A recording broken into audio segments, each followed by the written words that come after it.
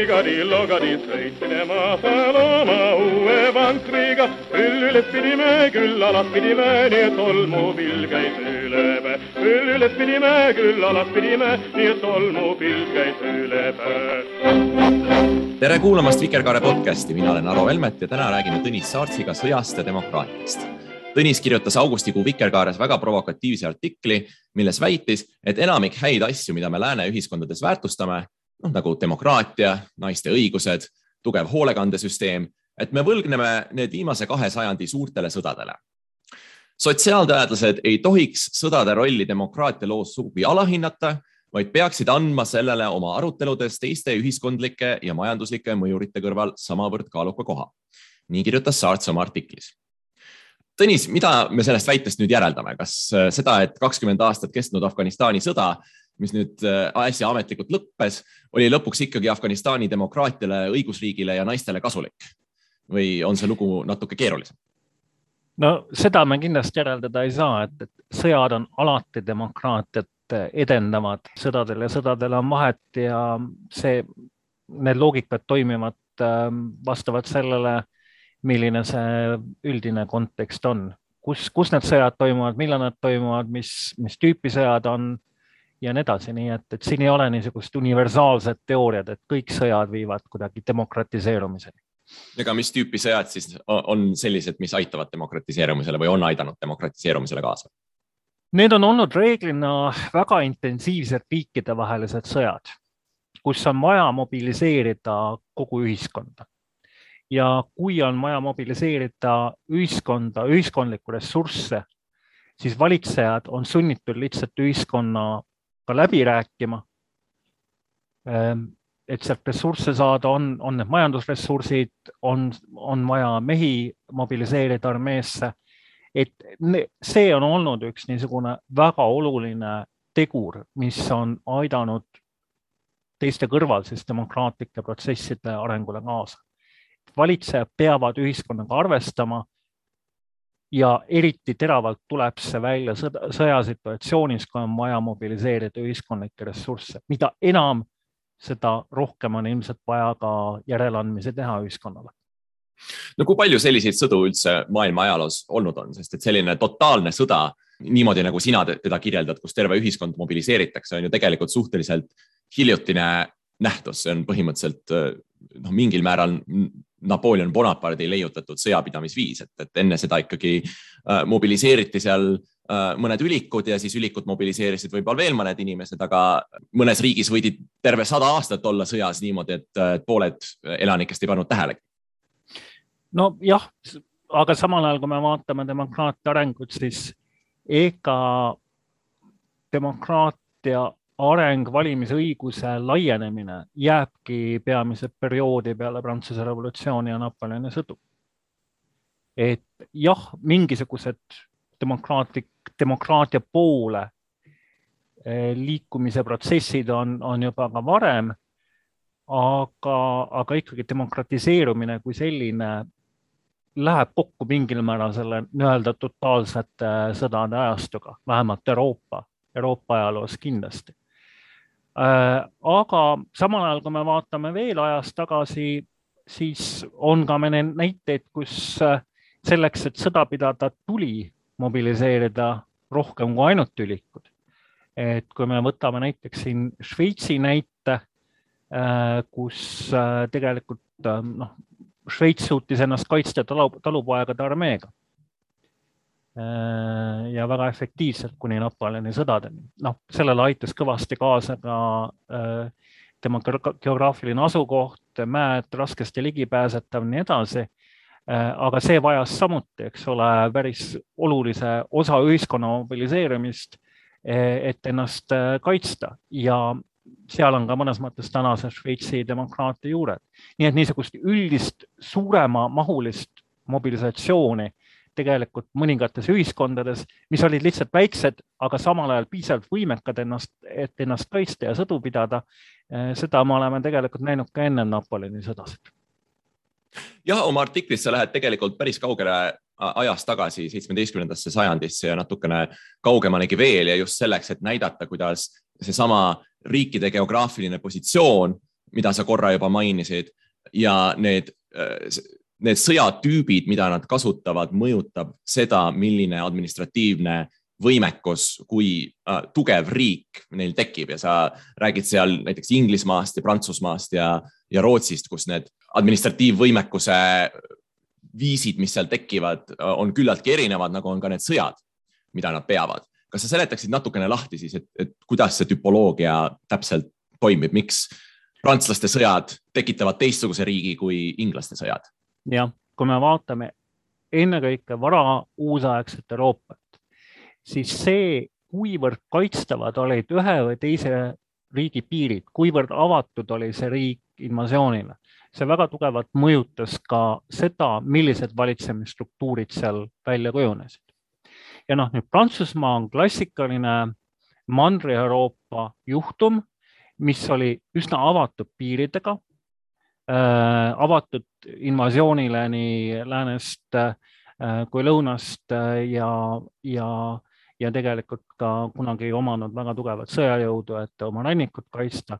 Nii et see tegelikult tekitas selle, et Prantsuse kuningad selleks, et oma riiki kaitsta ja ka vajadusel vallutussõdasid pidada, pidid välja arendama oma tugeva maksubaasi ja suhteliselt Euroopa mõttes suhteliselt arenenud bürokraatia. Muidugi meil tuleb arvestada seda, et vara uusaegne bürokraatia võrreldes palju arenenumate tsivilisatsioonidega idas, kui me võtame mitmed islamiriigid ja Hiina, see on päris võrreldav, see Euroopa omad oli oluliselt maha jäänud, aga Euroopa mõttes Prantsusmaa suutis arendada välja suhteliselt niisuguse tugeva administratiivsüsteemi. Ja seda ennekõike selleks, et koguda võimalikult efektiivset makse, et riiki kaitsta.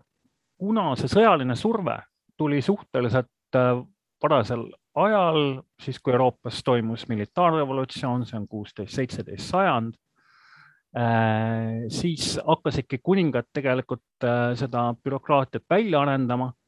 Prantsusmaal oli ka see omapära, et Prantsusmaal tegelikult niisugust rahvuslikku parlament, nagu oli Inglismaa, ju välja ei kujunenud või ta kunagi ei kujunenud eriti efektiivseks. Nii et kuningas tegelikult väga paljuski rääkis läbi niisuguste regionaalsete parlamentidega, iga selles Prantsusmaaga ühendatud regioonis oli oma parlament, see oli niisugune jaga ja valitse taktika, selle kaudu oli võimalik ka maksutulusid saada, aga väga olulised maksutulud tulid tegelikult ametite, riigiametite ja provintsides ametite müümisest, mis tekitas kuningatele tegelikult oma niisuguse maksubaasi, mis ei olnud sõltuv tegelikult üldse esindusinstitutsioonidest, ka neist regionaalsetest parlamentidest, mis võimaldas ka Prantsuse kuningatel tegelikult suhteliselt autonoomselt valitseda. Muidugi see kõik muutus, kui tuli Prantsuse revolutsioon ja Napoleoni sõjad. Aga ega see ei toonud ka ju automaatselt niisugust riigi demokratiseerumist ja valimisõiguse väga olulist laienemist. Et tegelikult Prantsusmaa jaoks see tõsine ja tõeline läbimurre demokraatiasse, kus tõesti tuleb sõnavabadus, üldine valimisõigus, toimub peale Prantsuse preisisõda 1870. Nii et see sõjaline šokk tegelikult, jälle me räägime sõdadest, oli ikkagi väga olulise tähtsusega moodsa Prantsuse demokraatia ülesehitamisel. Nüüd Inglismaa mudel on teistsugune, et Inglismaa kuulub nüüd nende riikide hulka, mis oli geograafiliselt väga hästi kaitstud. Saare riigina invasiooni oli sinna raske teha ja Inglismaal kujunes ju ka suhteliselt varases faasis välja efektiivne rahvuslik parlament. See ei olnud niisugune, et eri regioonides olid omad parlamendid ja siis kuidagi kuningad said jaga ja valitse taktikat rakendada, vaid kujunes välja suhteliselt ühtne, suhteliselt ühtsete huvidega parlament, mis oli omaette niisugune poliitiline kehand ja toimija. Ja kuna Inglise kuningatele ei olnud vaja arendada välja niisugust jõulist tugevat bürokraatiat, et riiki kaitsta, kuna geograafia tegelikult määras selle suuresti, siis sõjapidamiseks, kui oli neil vaja raha, siis enamasti oli see tõesti kuningate enda niisugused ettevõtmised, kui nad pidasid seal mandril sõdu, kas oli see Prantsusmaal või Itaalias või kuskil mujal. Ja parlament, kes oli piisavalt tugev, ei pruukinud neid ressursse kuningale anda. Ja kuningas pidi parlamendiga arvestama. Ja me teame, eks ole, peale niinimetatud siis Glorious Revolution 1688, kui parlamendi osakaal või tähtsus veelgi suurenes, siis muidugi piiras see kuninga võimu veelgi. Aga see, et parlament tõesti nii jõuliseks kujunes ja kuningatel tegelikult suuresti kuni 18. sajandini riigiaparaat, bürokraatia ei võrreldes Mandri-Euroopaga suhteliselt vähe arenenuks. Selle juured on just ennekõike selles geograafilises kaitstuses. Aga see lugu, see Prantsusmaa-Inglismaa võrdlus tundub justkui viitavat sellele, et vajadus sõdu pidada aitas Prantsusmaal välja arendada bürokraatliku riigiaparaati, aga sellise võimude tasakaalu seisukohalt või sellise demokraatliku läbirääkimise seisukohalt oli kasulik just Inglismaale see, et nad ei pidanud nii palju sõdu pidama. No mõnes mõttes küll, aga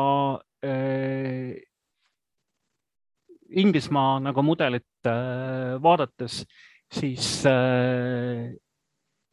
parlamenti ühendas ka tegelikult väga erineva niisugused ühiskondlikke gruppe. Ja kuna ta oli suhteliselt varajases faasis juba välja arenenud seal elis keskajal, siis sel hetkel, kui tegelikult kuningavõim ja bürokraatia hakkavad tugevnema, see on kuskil seal 17-18 sajand, siis kuningad pidid järjest rohkem nagu parlamendiga arvestama. Nii et siin me näeme seda mudelit, kus mõnes mõttes ühiskond areneb kiiremini kui bürokraatia ja keskvõimu nagu võimekus. Ja mingil hetkel, kui tuleb see tugevam sõjaline surve, siis keskvõim peab lihtsalt ühiskonnaga rohkem arvestama. Prantsusmaal vastupidi, sõjaline surve hästi varakult, vajadus bürokraatiat välja arendada suhteliselt varakult, aga ühiskondlikud struktuurid, esindusinstitutsioonide seisukohast jäid nagu tegelikult sellele arengule jalgu. Nii, aga kuidas siis Rootsi siia loosse puutub? Ja Rootsi on mõnes mõttes niisugune vahepealne juhtum, geograafiliselt ju üsnagi hästi kaitstud, kuigi neil oli korduvaid konflikte ja sõdasid Taaniga, aga siiski Euroopa suures poliitikas ju Rootsi suuresti kuni 17. sajandini ei osalenud.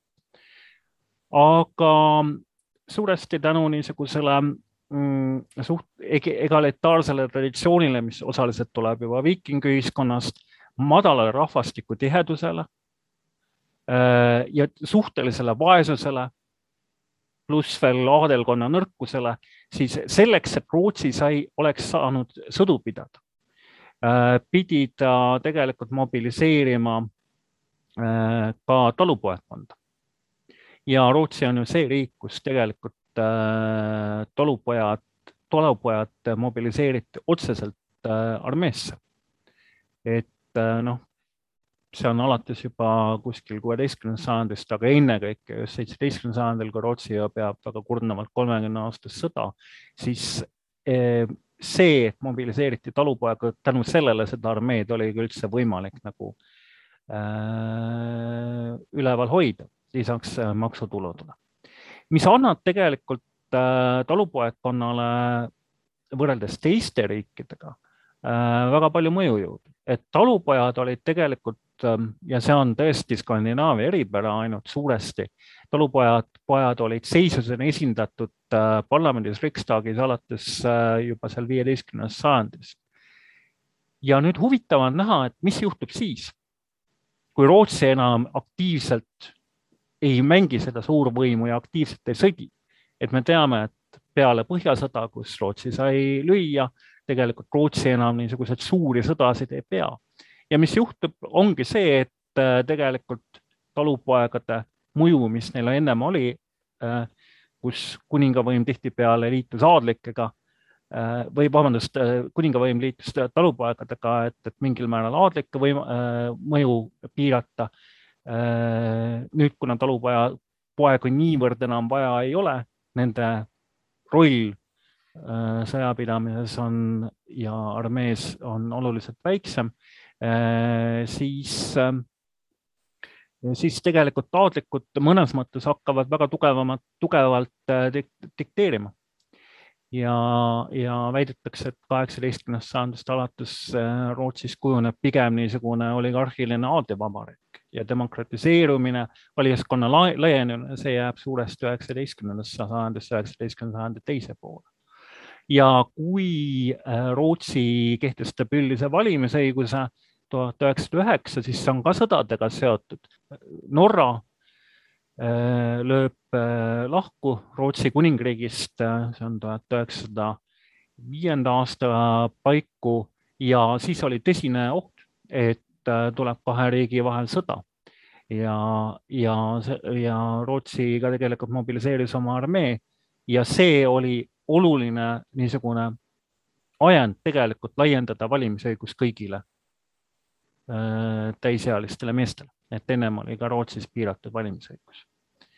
Nii et Rootsi on selles mõttes niisugune huvitav juhtum, kus mõnes mõttes oli see talupoegade mõju nagu suurem teatud perioodini tänu nende sõjalisele panusele, kui sõjad lakkasid, siis see nagu taandus ja siis hakkavad hilisemad juba industriaalse ühiskonna protsessid, aga ka valimisõigus laieneb taas jälle tänu sõdadele või sõjaohule täpsemalt, mitte tänu sõjale. See sõdade ja valimisõiguse seos võib-olla on su artikli kõige kontroversiaalsem väide, sest et tavapäraselt tahaks valimisõiguse laienemist ikkagi kirjutada ju modernse ühiskonna revolutsioonide, tööstusühiskonna arengu ja massiliikumiste arvele. Aga sina väidad, et palju suuremat rolli siin mängivad sõjad, eriti esimene ja teine maailmasõda, aga 19. sajandi sõjad samuti. Et miks siis nii, miks just sõjad, miks mitte töölisliikumine, miks mitte revolutsioonid? Ja töölisliikumine revolutsioonidel on ka kahtlemata väga oluline roll. Et see, milline on ühiskondade arengutase ja ka klassistruktuur väga paljuski oleneb viis selleni, millised need järelmid demokraatia seisukohast said olema, isegi kui sõdade roll oli märkimisväärne. Aga miks sõjad just ja kuidas see sõdade ja valimisõiguse laienemine on seotud? Et siin on tegelikult väga lihtne loogika. Selleks, et pidada, nüüd me räägime ajastust peale Napoleoni sõdu, pidada efektiivset moodsat sõda, mis enamasti eeldas ka päris suure osa meespopulatsiooni mobiliseerimist. Kui need mehed olid mobiliseeritud, olid lahinguväljal oma ohvrid toonud, siis see oluliselt suurendas ka seda survet laiendada nende poliitilisi õigusi. Et peale sõdu oli väga keeruline töölistele, kes olid oma verd valanud kaevikutes öelda, et ei, kõik jääb samasuguseks. Mingisuguseid õigusi, poliitilisi ega sotsiaalsed õigused ei saa. Nii et sõjad olid selleks katalüsaatoriks, mis tegelikult sundisid ka valitsevaid klasse teatud järeleandmist. Samas võiks ju öelda, et need järeleandmised ei pidanud olema tingimata demokraatlikud, sest et nendest samadest me võiksime samamoodi tõmmata joone näiteks esimesest maailmasõjast fašistlike liikumiste ja teiste autoritaarsete liikumiste tekkimiseni sõdade vahelisel ajal, mis olid ju ka väga suures osas veteranide liikumised, mis pakkusid samamoodi veteranidele nii-öelda mingit tasu nende ohverduste eest, mis nad olid teinud, mida ühiskond ei olnud piisavalt tunnustanud, aga see ei võtnud demokraatlikku vormi, vaid see võttis vastupidi sellist hüpermilitaristlikku radikaalrahvuslikku vormi. Jah, või ka kommunistlikku vormi, sellepärast, et Nõukogude Venemaa ju sündis ka sõdades. ja täpselt. kodusõda väga tugevalt mõjutas seda, milliseks see riik tegelikult kujunes, lisaks ka esimese maailmasõja pärandil.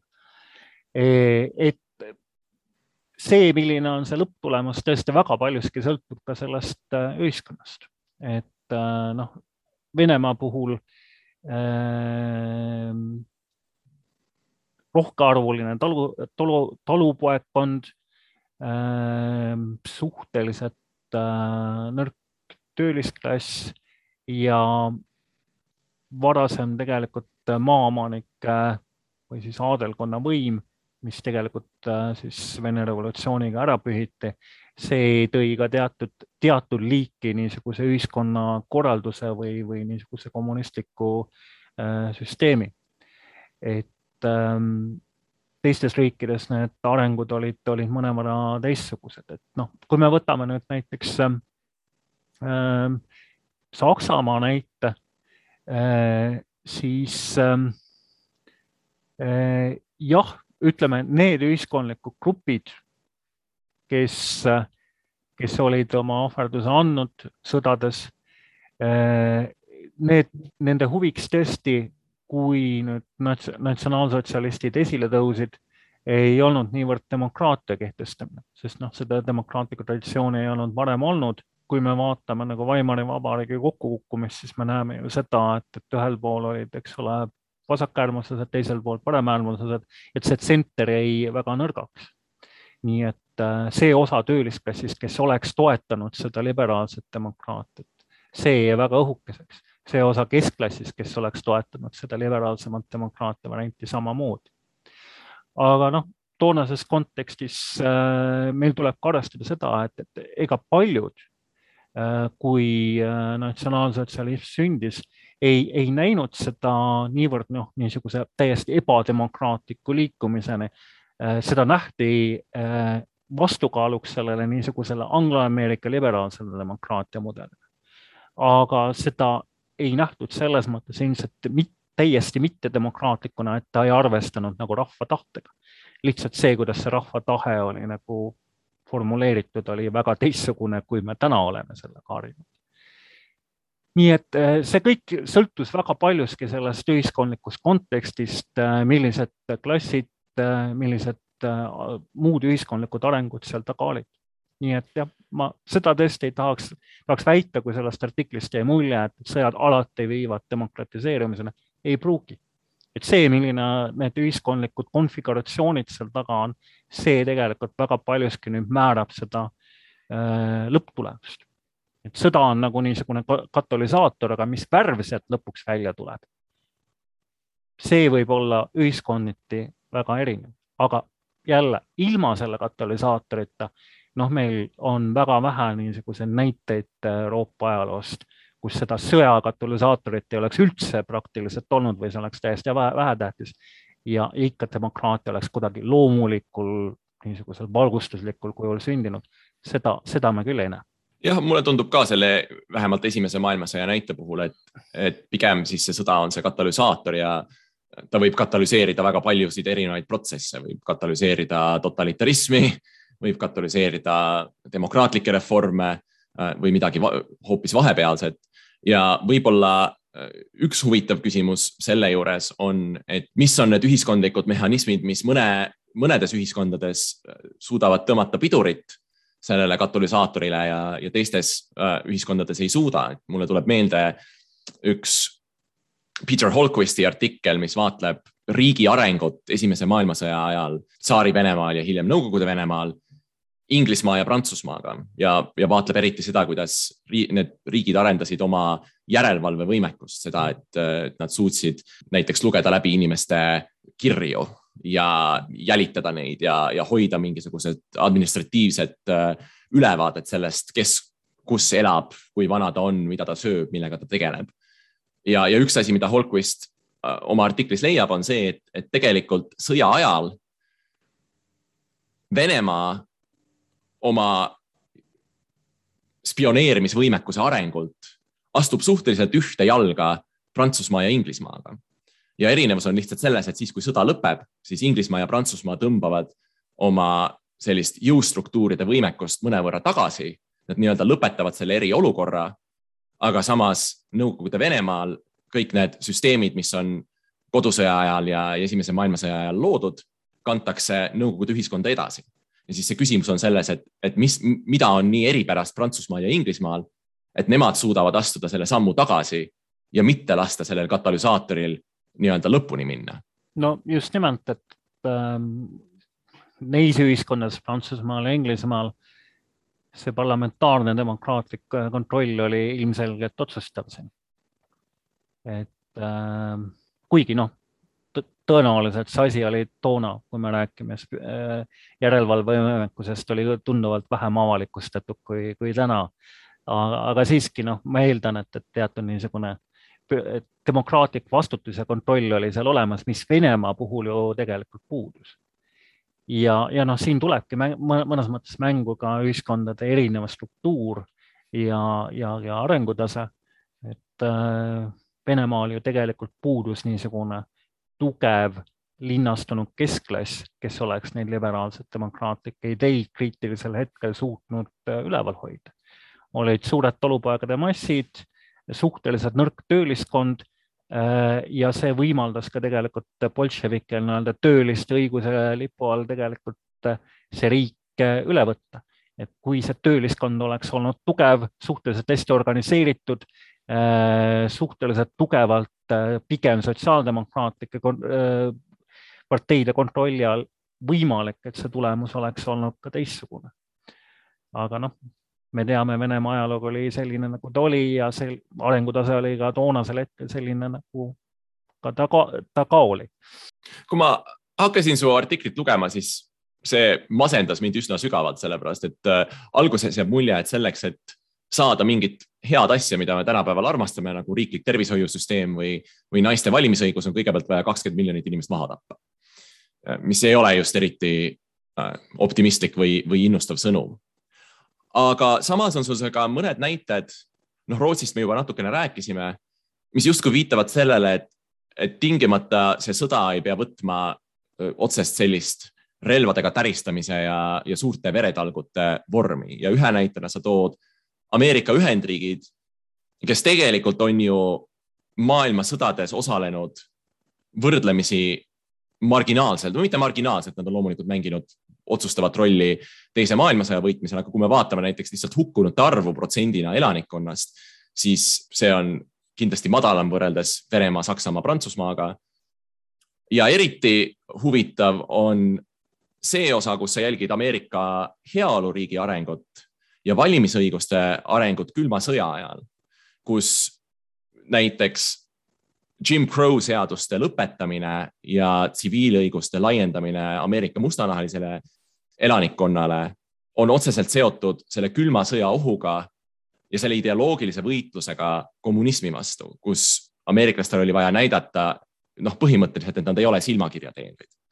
Et neil on pakkuda mingisugune alternatiiv sellele võistlevale ideoloogiale. Et kas sa seletaksid seda natukene lahti, sest siin see külm sõda on lõppkokkuvõttes ikkagi metafoor, see ei ole päriselt sõda. Okei, seal peeti sõdu teiste riikide territooriumidel, me kindlasti võiks küsida vietnamlastelt ja korealastelt, mida nemad arvavad sellest külma sõja külmast poolest. Aga külma sõja heidutus, tuumaheidutuse või laiemalt sõjalise ohu seisukohast oli ikkagi reaalselt olemas, ka külma sõja situatsioonis. See ei olnud puhtalt ainult propagandasõda sõnadega, vaid seal taga oli ka reaalne ähvardus. Aga USA juhtum on tõepoolest väga huvitav selles mõttes, et me teame ju, et USA-s, kui me räägime valgest elanikkonnast, siis valimisõigus ju arenes välja väga, väga varajases faasis. Tegelikult, kui me võtame protsentuaalselt, siis võime isegi öelda, et USA on esimene riik, kus mehed said, peaaegu kõik mehed said valimisõiguse. Et see on väga erinev selles mõttes Euroopast. Naised küll oluliselt hiljem, nagu me teame, tõesti peale esimest maailmasõda ja nende trendide valguses, mis toona ka Euroopas hakkasid levima, kus naiste valimisõigus tuli praktiliselt kõikidesse Euroopa riikidesse. Aga USA puhul valged asunikud, jah, nad said väga varases faasis valimisõiguse, tekkisid esindusinstitutsioonid osariikide tasandil, parlamendid, nii edasi. Ja see üks põhjus oli ka selles, et tuleb arvestada niisuguse faktoriga, mis võib-olla meile tundub kõrvaline, aga tegelikult valitsemise seisukohast, efektiivse valitsemise seisukohast on hästi oluline rahvastiku tihedus. Et kui sul on ikkagi väga hajutatud rahvastik ja mõtleme, eks ole, 17.–18. sajandi olukorda, siis selleks, et sealt koguda üldse mingisuguse maksutulusid või ressursse, siis sul on kaks võimalust, kas sul on ülimalt efektiivne bürokraatia, mida toonases mõttes ei olnud, või sa lood niisugused institutsioonid, kus sa mingil määral kaasad osa sellest elanikkonnast, et üldse mingisugust ressurssi neilt kätte saada.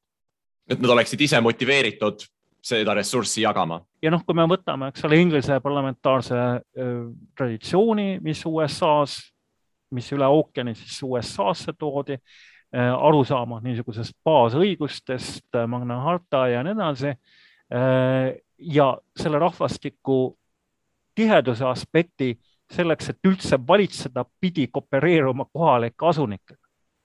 Ja sealt tegelikult vaikselt see USA demokraatia traditsioon hakkabki arenema, nii et seal mõnes mõttes ei saanudki nagu teistsugust arengut tulla. See on mõnevõrra väga erinev Ladina-Ameerikas, kus rahvastiku tihedus oli teine ja oli ka kohalike indiaanlasi, keda oli võimalik väga efektiivselt ekspluateerida, nagu me teame Hispaania asumaades. Nüüd USA puhul on võib-olla kõige huvitavam just see, et me teame, et osad ju jäid sellest valimisõigusest kuni 1960. aastate ilma. Need on siis mustanahalised endised orjad. Ja siin nüüd küll tuleb minu meelest, vähemalt ma selles artiklis väidan, tuleb väga tugevalt mängu sõdade aspekt. Et USA ju tegelikult oli samamoodi välisinvasiooni eest väga hästi kaitstud. Tohutu territoorium, eraldatud, nii edasi. Jah, nad pidasid küll 19. sajandi keskel maha verise kodusõja, millel oli väga olulised mõjud USA arengule, aga USA ju aktiveerub rahvusvahelises plaanis alles kuskil 19. sajandi lõpul. Esimene niisugune suurem sõda on USA-Hispaania sõda, kus võeti üle Kuuba ja Filipiinid. Ja sealt edasi, eks ole, tuleb siis esimene ja teine maailmasõda. Nii et alles siis 19. sajandi lõpust alates 20. sajandil tuleb mingisugune teatud niisugune sõjaline surve. Aga ka siis tegelikult USA selleks, et neid sõdasid, ka kahte maailmasõda pidada, ei pidanud mobiliseerima kogutama elanikkonda. See ei olnud USA jaoks niisugune totaalne sõda nagu Euroopa riikide jaoks. Et see sõjaline surve tegelikult ei suhteliselt nagu tagasihoidlikuks. Ja seetõttu tegelikult ei olnud ka seda niisugust vajadust mobiliseerida kogut elanikkonda, kaasa arvatud mustanahalisi.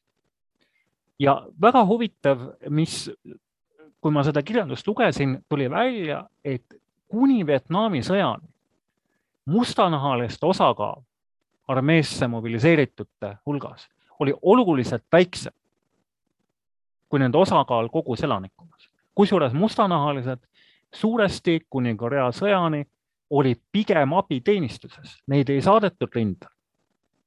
Ja siin oli see pidev hirm, ennekõike oli see lõunaosariikide lobi, pidev hirm, et kui me nüüd anname mustadele meestele relvad, nad tulevad sõjast tagasi, nad on seisnud Ameerika eest, äkki nad hakkavad nõudma mingisuguse poliitilise õigusi.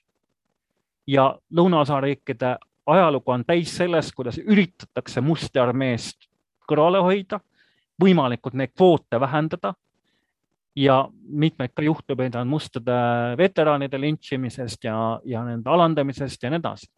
Nii et see hirm oli väga tugev. Olukord muidugi muutus peale külma sõja puhkedes, kus tõepoolest nüüd tekib niisugune ideoloogiline surve. Nõukogude propaganda ju väga tugevalt seda rassilist ebavõrdsust USA-s kasutas ära ja USA kui vaba maailma niisugune eeskõneleja mingil hetkel ka avalik arvamus, ka valge avalik arvamus ja hakkas aru saama, et mingisugune muutus peab siin tulema. Nii et külm sõda pluss avaliku arvamuse muutuste mõju 60-ndatel oli ilmselt see, mis väga tugevalt kodanikuõiguste liikumise niisugust lõppresultaati, et ka mustanahalised said valimisõiguse mõjutas. Aga kujutame ette nüüd, et seda vastasseisu Nõukogude Liiduga ei oleks olnud. USA-l ei oleks endiselt olnud ühtegi nähtavat konkurenti, ideoloogilist või sõjalist rivaali. Ma kahtlen, et mustadel oleks antud valimisõigus.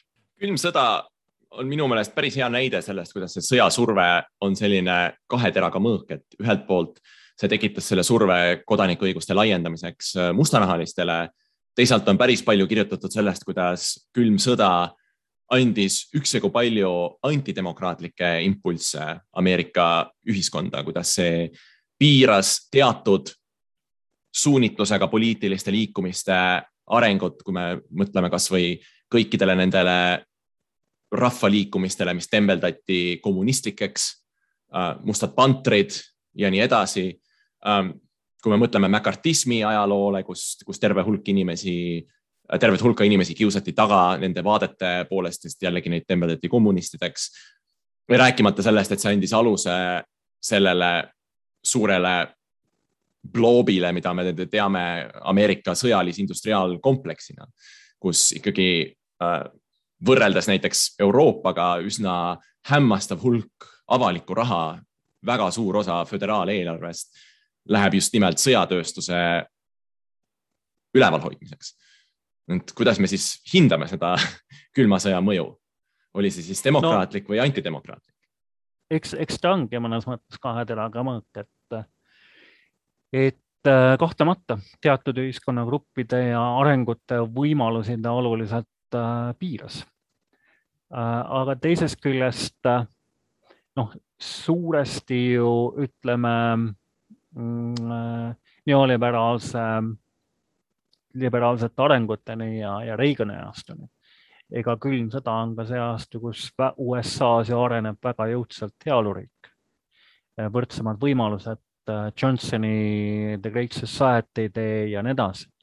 Et mõnes mõttes see külma sõja ajastu on ka USA heaoluriigi ja niisuguse sotsiaalse võrdsuse kuldajastu. Loomulikult see algab suuresti peale juba suurt depressiooni ja Roosevelti reformidega.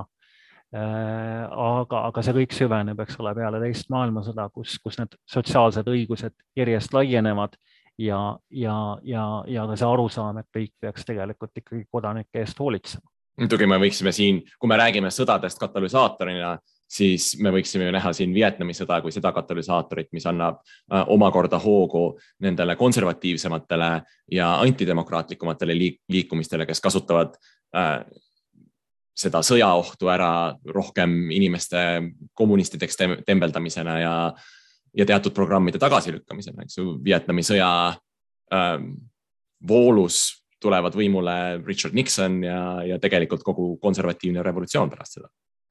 Jah, aga teisest küljest mõnes mõttes see skepsis, mis tekib hiljem peale Watergate'i skandaali, niisugune eliitide mitteusaldamine, see saab väga oluliseks katalüsaatoriks uus vasakpoolsetele liikumistele. Feminism, väga kaudselt võib-olla keskkonnaliikumine niisugust vasakpoolses võtmes ja teisedki niisugused väga liberaalse suunitlusega vasakpoolsed liikumised. Kui tahta nüüd jälle natuke mingit optimistlikumat nooti siia vestlusesse tuua, siis mulle tundub, et see võtmeküsimus ei ole niivõrd sõda kui relvade täristamine, vaid see sama üldine ühiskondlik mobilisatsioon, see dünaamika, mida sa kirjeldasid juba meie vestluse alguses, kus riik peab nõudma midagi enneolematult oma kodanikelt laias ulatuses ja siis tekib see küsimus, et mida see riik nendele kodanikele selle ohverduse eest vastu pakub.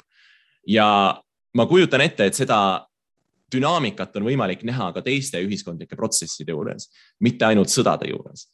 Me võime mõelda näiteks meile kõigile endile on tuttav rahvatervise küsimus, et samamoodi on suur ühiskondlik ohverdus see, kui sult nõutakse aastaks ajaks koju jäämist selleks, et kaitsta rahvatervist mingisuguse uue viiruse eest või palutakse sul mitte reisida või mitte sõpradega kohtuda. Ega me ilmselt saame üha rohkem ka näha, et sarnaseid ohverdusi nõutakse näiteks kliimamuutustega võitlemisel, sest et on paratamatu, et kui me tahame säilitada elamiskõlblikku planeeti, siis me ei saa reisida sama palju kui varem ja me ei saa kõik sõita linnamaasturitega. Et kas sa näed, et neid samu dünaamikaid on võimalik saavutada ja selle kaudu siis loodetavasti mingisuguseid positiivseid ühiskondlikke protsesse kiirendada ka ilma massilise verevalamiseta?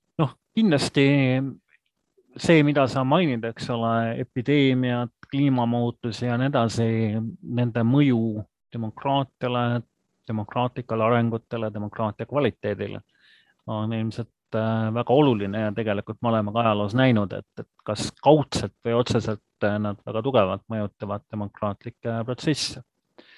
Et siin hiljuti tuli välja üks raamat Charles Millerilt, USA poliitikateadlane, kes mõnes mõttes väidabki, et kui me vaatame demokraatia arengut, siis enamasti ja mõnes mõttes me juba varem mainisime seda, et demokraatia areng on alati toimunud teatud niisugust kas sisemiste või väliste šokkide tulemusena. Et ei ole niiviisi, et see on lihtsalt niisugune loomulik, evolutsiooniline, valgustuslik, rahulik protsess. Alati on olnud niisuguse kriitilised hetked, mis seda demokraatia arengut on kas siis pidurdanud või hoopis vastupidi kiirendanud. Et epideemiad, kodusõjad, sõjad, riigipöörded, dramaatilised valimiskaotused mõningatel juhtudel, need on kõik väga tugevalt mõjutanud nagu demokraatia arengut. Aga kui sa nüüd küsid konkreetsemalt näiteks kliima kohta, siis see on huvitav, et see kliimamuutuste temaatika ju oma aktuaalsuselt muutub järjest põletavamaks. Sõna otseses mõttes? Sõna otseses mõttes, aga tänapäeva poliitikateadlased huvitaval kombel, vähemalt senimaani. Ja me vaatame nagu eriti seda poolt, mis tegeleb nagu demokraatia arengutega, suuresti ja väga mugavalt seda ignoreerivad.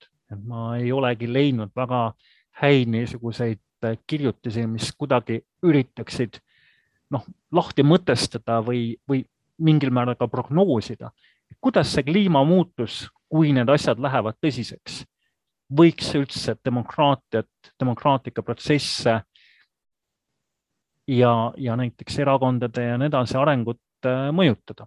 Et seda on üllatavalt vähe, et tänapäeva poliitikateadus on selles mõttes väga kliimapime.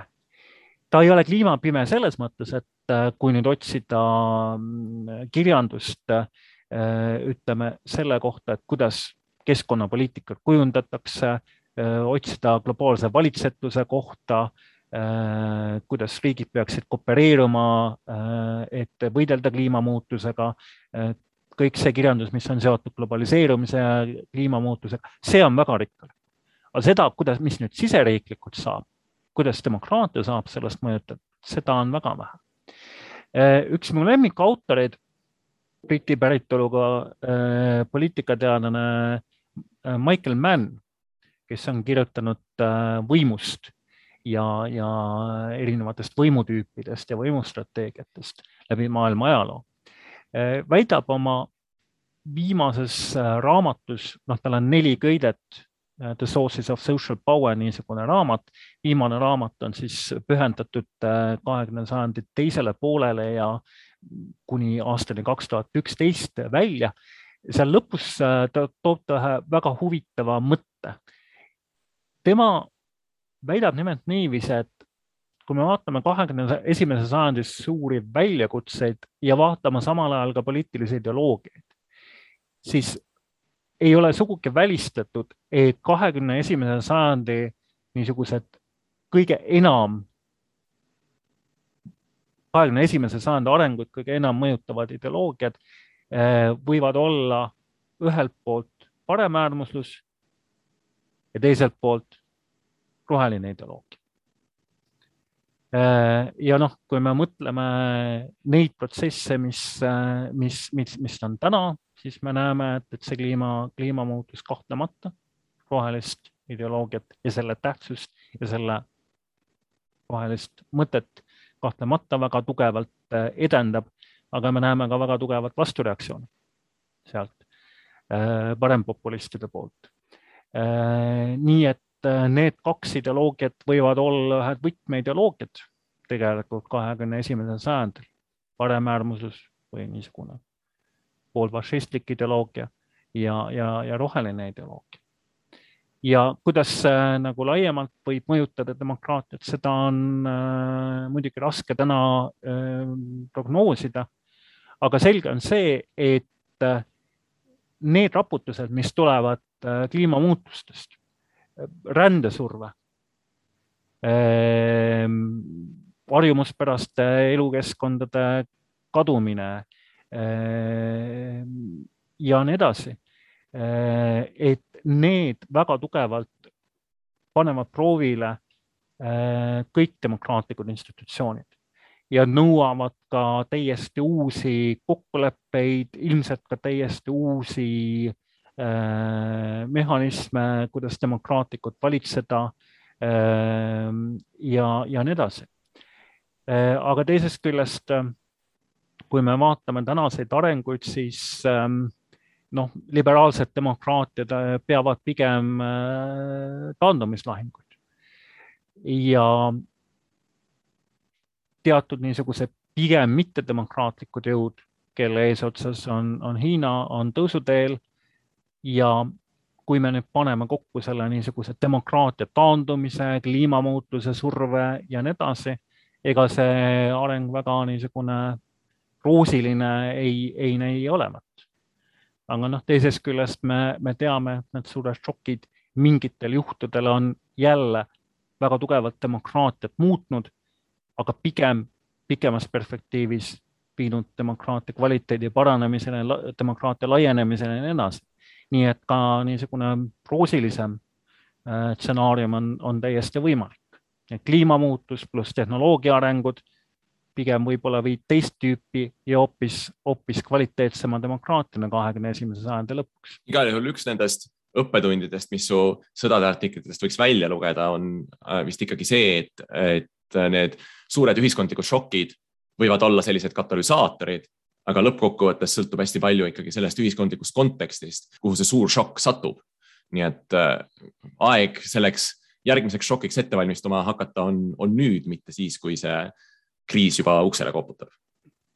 Jah, aga me teame, et enamasti selleks ette ei valmistata. Ja kliimamuutus on siin eriti selles mõttes keeruline juhtum, et see on niisugune väga graduaalne ja vaikselt areneva protsess, mille mõjusid me koheselt nagu ei tunneta ja seetõttu tegelikult niisugust avaliku arvamuse survet on olnud ka tunduvalt vähem, et sellega tegeleda.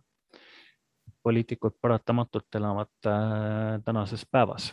Nagu kogenud poliitikud ütlevad, siis neid ei huvita, mida järgmine peaminister 20 aasta pärast teeb, milliste probleemide ees tema on. Valitseda on vaja praegu ja valimised on praegu võita. Et kahjuks selline see poliitika on ja ta on selline nii demokraatlikes kui ka autoritaarsetes süsteemides. Nii see paraku on, jah. Aitäh, Tõnis, väga huvitava vestluse eest. Soovitan kõigil lugeda Tõnisi artiklit Sõdade ja demokraatia seosest Augustikuu Vikerkaares. Seal on veel terve hulk teisi artikleid sõdadest Iraagis, Aafrikas, küberruumis, kosmoses, koduseinte vahel ja veel paljudes teistes kohtades. Mina olen Aro Velmet ja kohtume järgmises Vikerkaare podcastis. Siis ligari-logari sõitsid maani edasi kurva meelega. Küll üles pidime, küll alas pidime, kuid enam mina neiukest suudlemaile. Küll üles pidime, küll alas pidime, kuid enam mina neiukest suudlemaile.